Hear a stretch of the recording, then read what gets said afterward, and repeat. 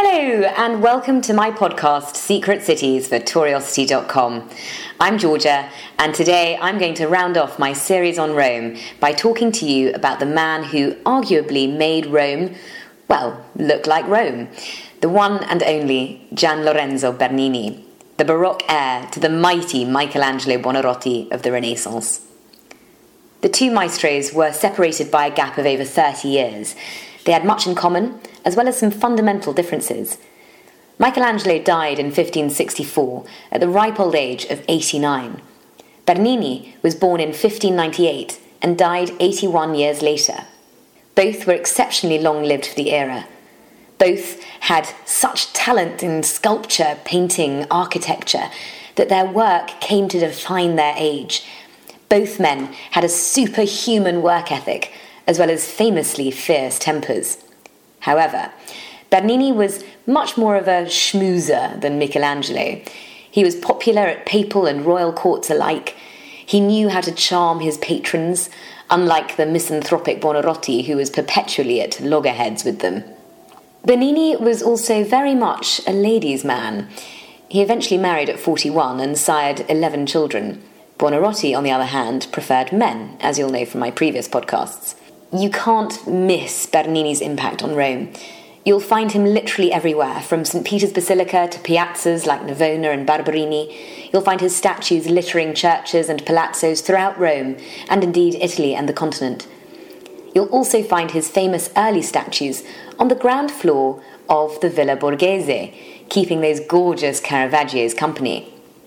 In this podcast, I'm going to talk a little about some of Bernini's most famous works in Rome and reveal, of course, one or two of his secrets. From previous podcasts, you already know about the Fountain of the Four Rivers at Piazza Navona and the Elephant by the Pantheon. From my podcast about Caravaggio, you also know much about the Villa Borghese and the Borghese family. Pope Paul V Borghese and his nephew Cardinal Scipione Borghese were also two of Bernini's most important early patrons. To recap, they were a nouveau riche banking family from Siena who rose through the ranks of the Roman aristocracy, finally landing the coveted papacy in 1605. Scipione was a cultured man of the world, dedicated to stamping the Borghese seal across the Eternal City. Wherever you see the rather pot-bellied dragon and eagle, you'll know that that church or fountain or whatever was commissioned by the Borgheses, and most probably by the family magpie, the rotund and jovial Scipione. You can actually see a lifelike marble bust of him in the Villa Borghese. He commissioned Bernini to sculpt his likeness. At the end of this arduous process, Bernini, and indeed the Cardinal, were dismayed to find a crack running through the marble. According to his youngest son and first biographer, Domenico, Bernini worked tirelessly for 3 days and nights to sculpt an identical second one. Both now stand in the villa and proudly flank 3 self-portraits in oil of the maestro Bernini himself. And of course it meant that Scipione got 2 busts for the price of 1. Scipione had a keen eye for art and would regularly visit the workshops of artists, looking out for the next artistic protégé. This he found in the young Gian Lorenzo Bernini, son of the maestro Pietro Bernini. Indeed, on a table just along from the famous busts, you'll find Bernini's earliest known statue of the baby Zeus with the goat Amalthea and a fawn, done when the artist was around 11 or 12 years old. While it isn't the most amazing statue you've ever seen, it is mind-blowing that a 12-year-old achieved it.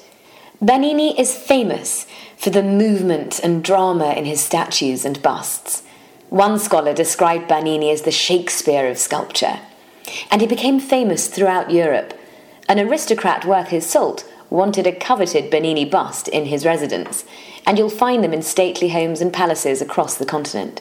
One of his most famous and compelling busts, however, was of his lover, Costanza Bonarelli, which is now on display at the Bargello Museum in Florence.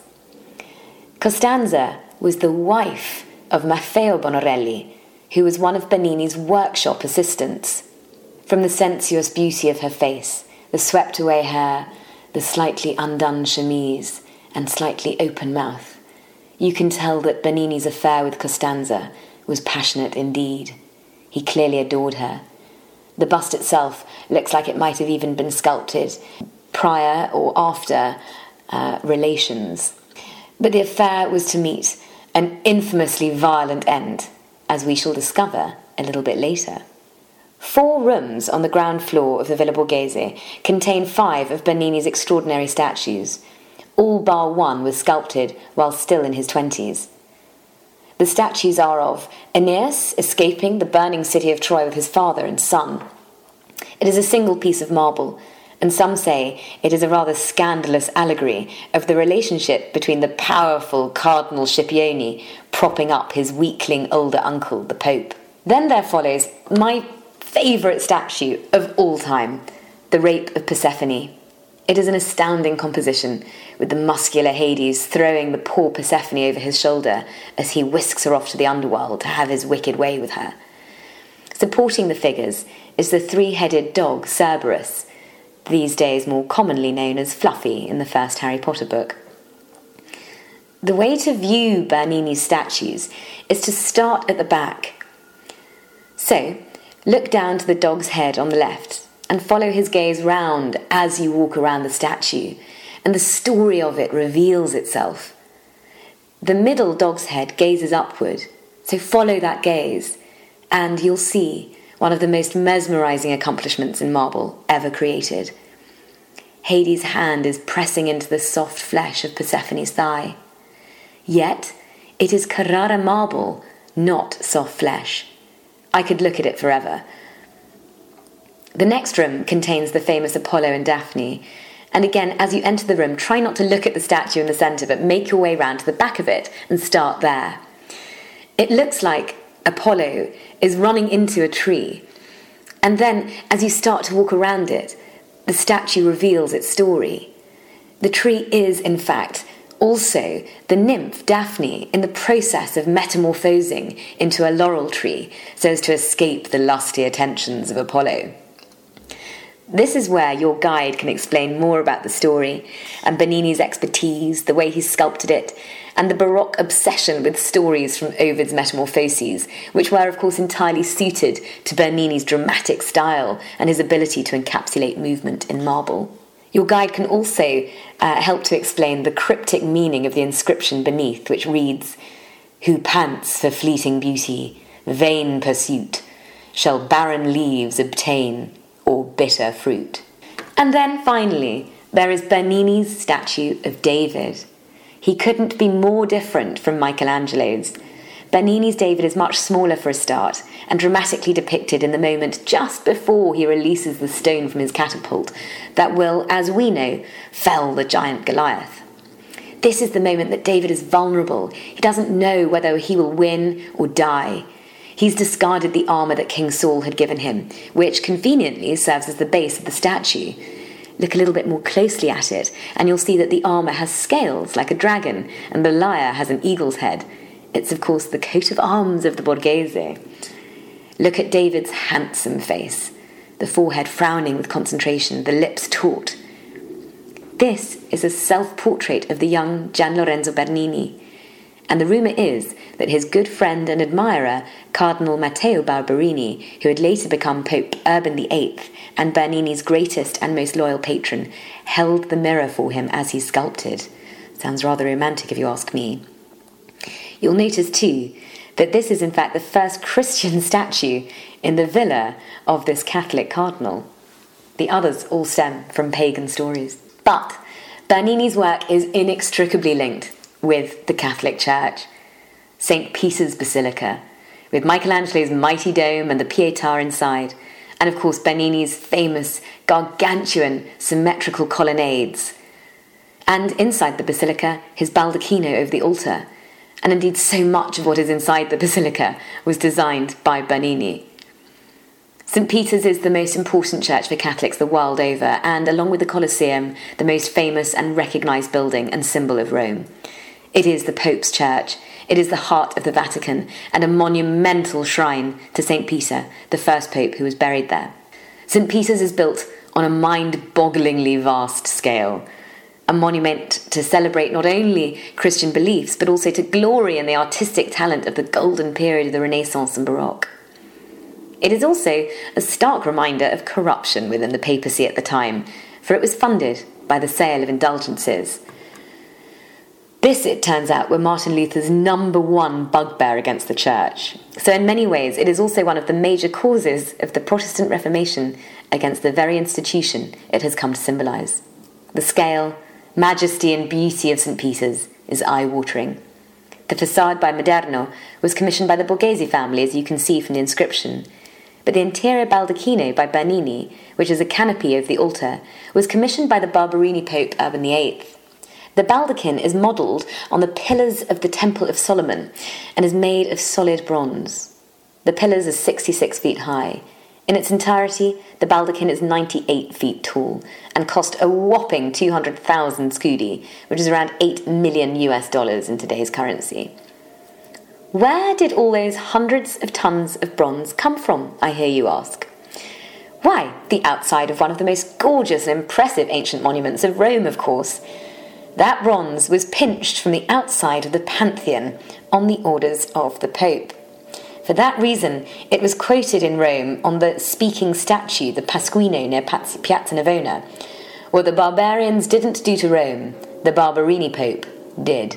If you can, go right on up to the baldachin, as there are some rather bizarre engravings at the base of the four pillars, depicting a woman's face above the shield of bumblebees that was the Barberini coat of arms. As you walk around, you'll notice the shield starts off being very full and rounded and gets flatter as you walk around. Also, take note of the changing facial expression of the woman. She's going through labour. Apparently, the Pope's niece, which is possibly code word for mistress, was expecting a child, and Bernini engraved this as a message of auspiciousness for her. Kind of weird to have it, though, on the baldachin over St. Peter's grave. But it is surely the impressive colonnades of St. Peter's for which Bernini is most famous.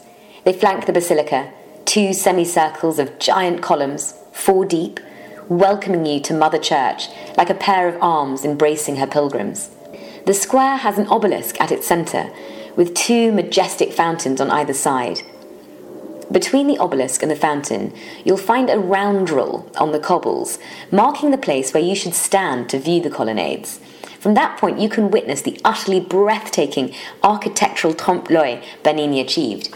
From that spot, it looks like there is only 1 row of columns, not 4. Step off the roundel, just even a fraction, and the pillars behind appear again.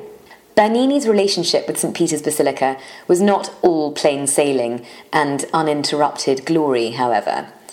The Pamphili Pope, Innocent X, preferred Bernini's bitter rival, Francesco Borromini.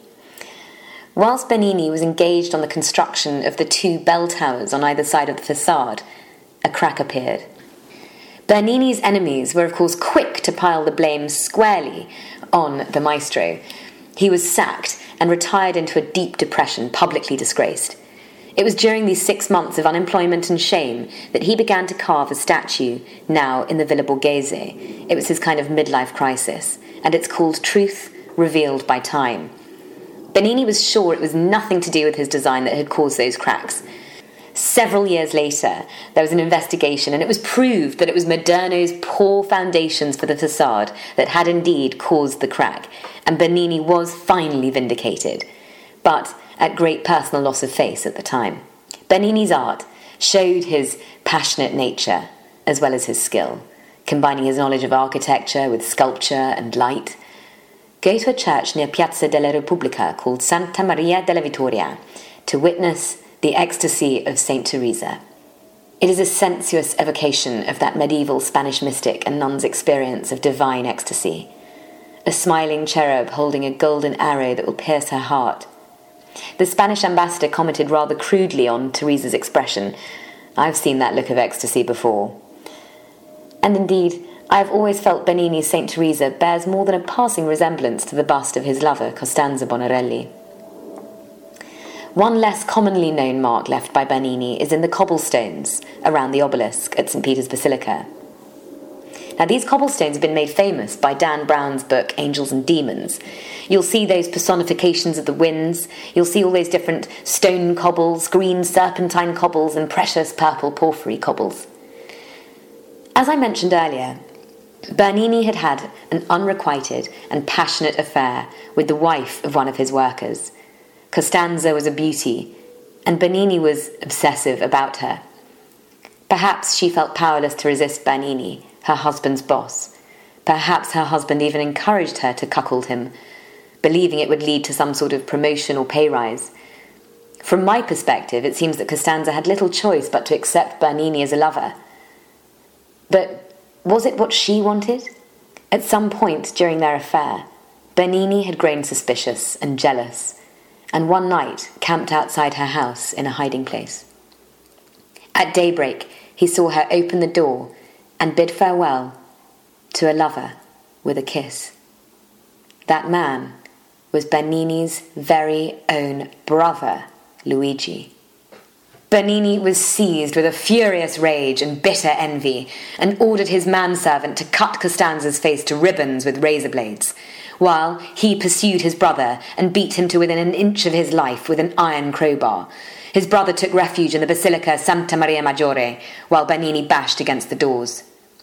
The actions of that day were to have terrible ramifications for poor Costanza, and indeed Luigi. Her face mutilated, her reputation shamed. She was then imprisoned for adultery and fornication. Luigi was exiled to Bologna, and Bernini? Bernini was fined a paltry 3,000 scudi, which was in fact waived by the Pope, who instead insisted he marry forthwith. And so, at 41 years old, Bernini was wed to the beautiful Caterina Tezio, with whom he had 11 children. I'll leave it to you all to make your own judgments about these events. However, whilst Bernini avoided punishment, when his rage had died down, it seems he was filled with anguish and remorse, as so he should have been. And in this state of remorse, he went to St. Peter's Square and engraved in one of the purple porphyry cobblestones a heart with a great slash through it, breaking it in two as though cut by a razor. I'm not going to tell you where it is, you're going to have to try and find it for yourselves, but it's in one of the cobblestones that surrounds the obelisk in the centre of St. Peter's Square, Bernini's broken heart. And so Gian Lorenzo Bernini lived a life of contrasts, of passion, of artistic and architectural brilliance. While most artists floundered in the shadow of Michelangelo, Bernini became his worthy heir. Temperamentally, he seemed urbane, witty, charismatic, charming and popular. But as the tragedy of Costanza shows, he too had a dark and macabre side to his nature. He even burnt his leg while looking in the mirror so he could accurately capture the look of agony for his statue of the martyrdom of St. Lawrence, who was grilled alive.